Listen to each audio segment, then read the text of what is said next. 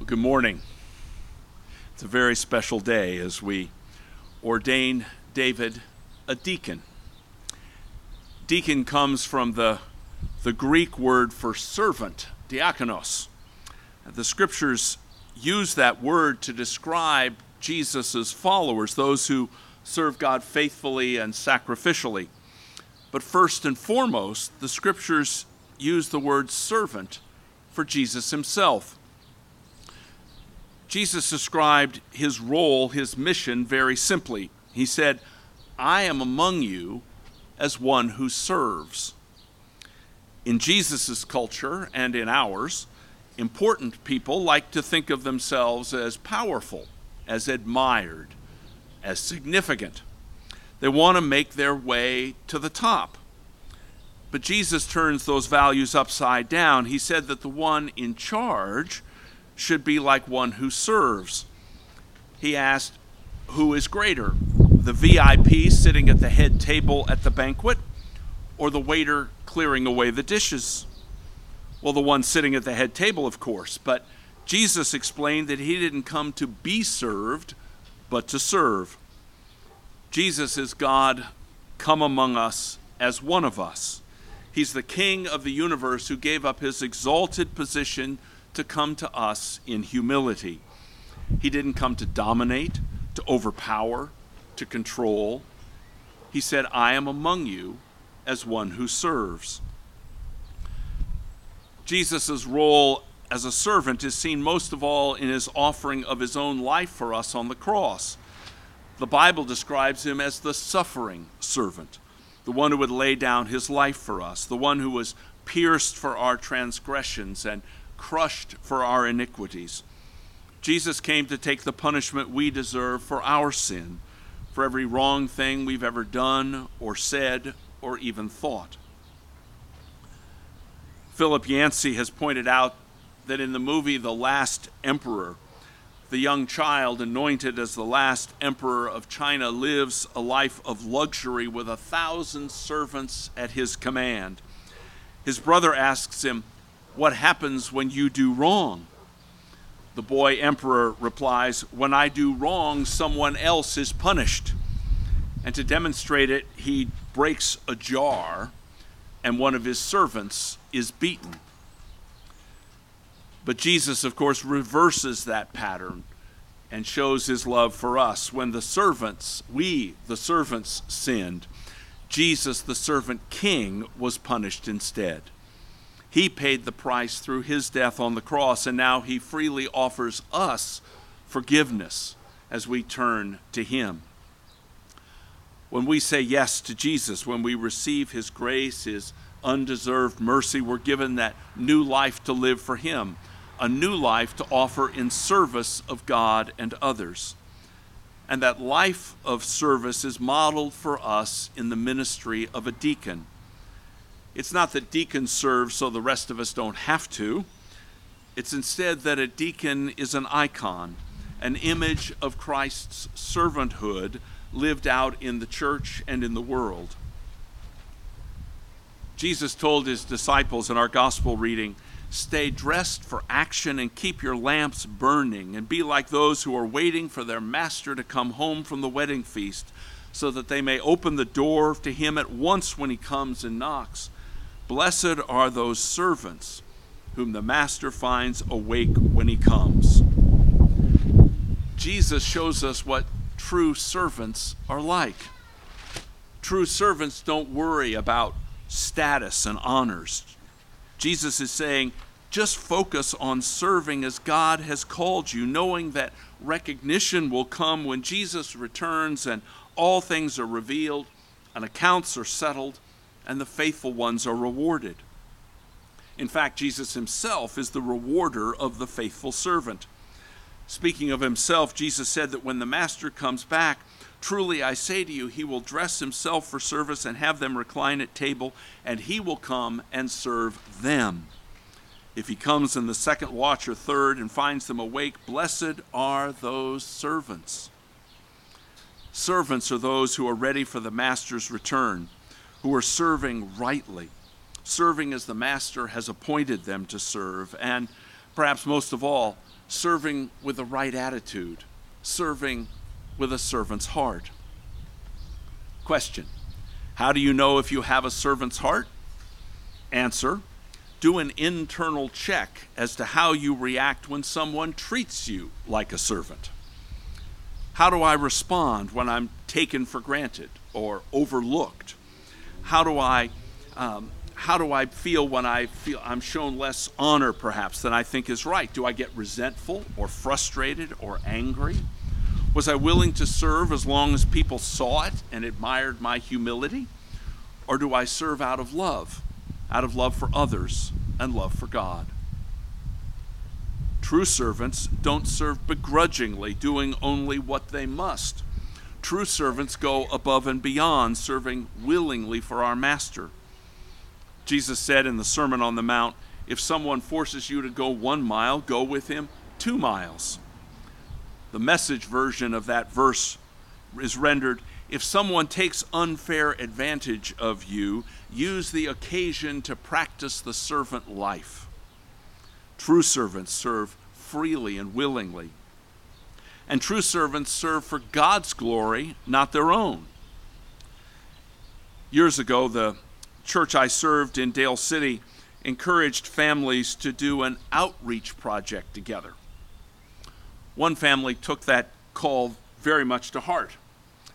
The mother encouraged her young children, Michael, then age 6, and his 4-year-old sister Heidi, to pray and ask God what outreach project they should do as a family. Then she left them to pray and listen to God. Sometime later, she asked them what they had heard. 4-year-old Heidi said that she thought they should go to the grandparents' store, by which she meant the nursing home. 6-year-old Michael reported that he thought God wanted them to wash cars for people in wheelchairs. So off they went to find someone in a wheelchair whose car they could wash. Sure enough, they found a woman in the neighborhood who said okay, and so they washed her car. The mom said as they were finishing that she saw the woman get out her purse, obviously to pull out some money to pay them. But before she could get over to tell her quietly not to do that, little Michael said to her, "Oh, we don't want money. We're just doing this to make God look good." Well, that became our youth group's phrase for a long time. Instead of doing something for God's glory, they said, we're doing this to make God look good. Well, true servants always want to make God look good. True servants don't compare themselves to others. We don't compete against other servants in the kingdom. Among us, there is no place for jealousy, or whether it's jealousy of other people's gifts or their calling or their pay or their success. No whining, no pity parties. Paul wrote in Romans 14, "Who are you to judge someone else's servant?" When Jesus rose from the dead and appeared to Peter at the Sea of Galilee, we read in John chapter 21 that Jesus spoke to Peter about his calling and what he would suffer for Jesus. He said to Peter, "Very truly, I tell you, when you were younger, you dressed yourself and went where you wanted. But when you are old, you will stretch out your hands. Someone will dress you and lead you where you do not want to go." Jesus said this to indicate the kind of death by which Peter would glorify God. Then he said to him, "Follow me." But instead of focusing on Jesus and his call, Peter wanted to compare himself to the Apostle John. The passage goes on, "Then Peter turned and saw the disciple whom Jesus loved was following them. When Peter saw him, he asked, 'Lord, what about him?' And Jesus answered, 'If I want him to remain alive until I return, what is that to you? You must follow me." See, true servants don't compare themselves to others. They don't envy, they don't boast, they trust. True servants don't serve for accolades, nor do true servants just grind their teeth and suffer in silence when the accolades don't come. The more we put our trust in Jesus for our security, the more we'll be able to be indifferent to the expectations of others that don't line up with the expectations of Jesus. The more we put our trust in Jesus, the less we'll crave people's approval and recognition. Someone famously said, "All you need to know about prizes is that Mozart never won one." True servants serve for the Lord and his approval. Paul said, "It is not the one who commends himself who is approved, it's the one whom the Lord commends." And true servants don't serve to make themselves feel valuable. True servants know their identity is in Christ. They don't brag about what they do or that they have this collar around their neck. They don't claim anything for themselves because of their ministry. If anyone had the right to brag about his credentials and his ministry, it was James, the half-brother of Jesus. James grew up with Jesus as his brother, and then he went on to be the leader of the church in Jerusalem. Yet when he wrote his letter that we have in the New Testament, he didn't claim any special status. He introduced himself simply as James, a servant of God and of the Lord Jesus Christ. True servants know that our value lies in not what we do, but in what Jesus has done for us on the cross. And the closer we get to Jesus, the less we will claim anything for ourselves. If we serve for Christ and for his glory, we will find a joy that the world cannot understand. A journalist was visiting a medical clinic in a remote village in Africa.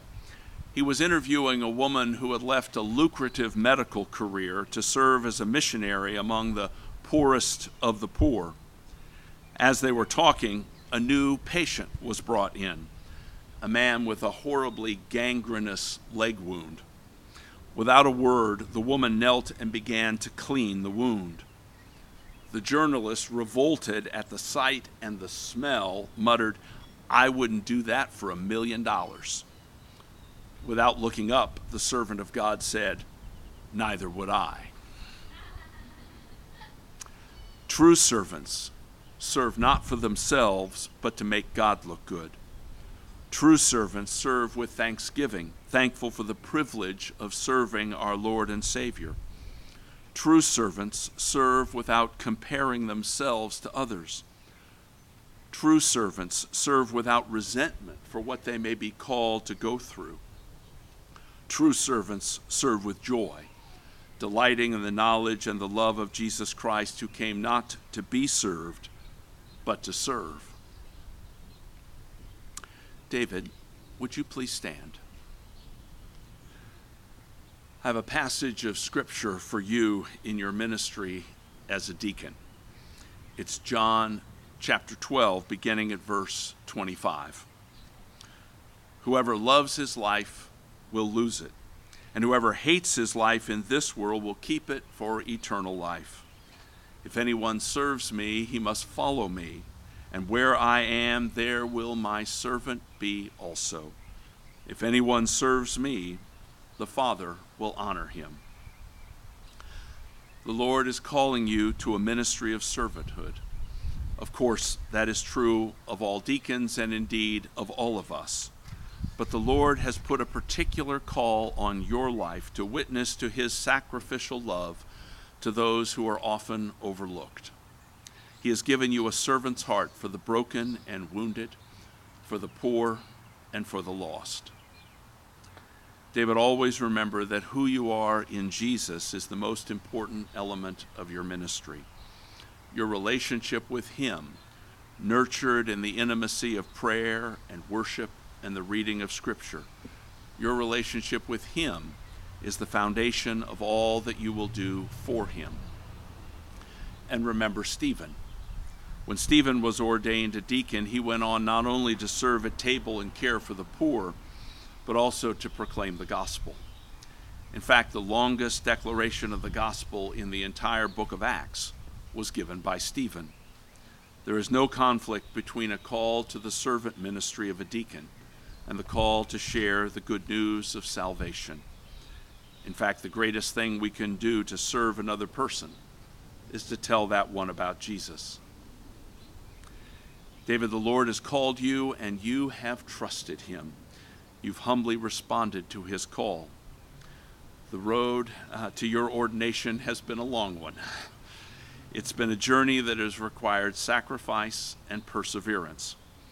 Your ordained ministry will doubtless be costly as well. But he who has called you is faithful, and he will enable you to bring forth much fruit for his kingdom.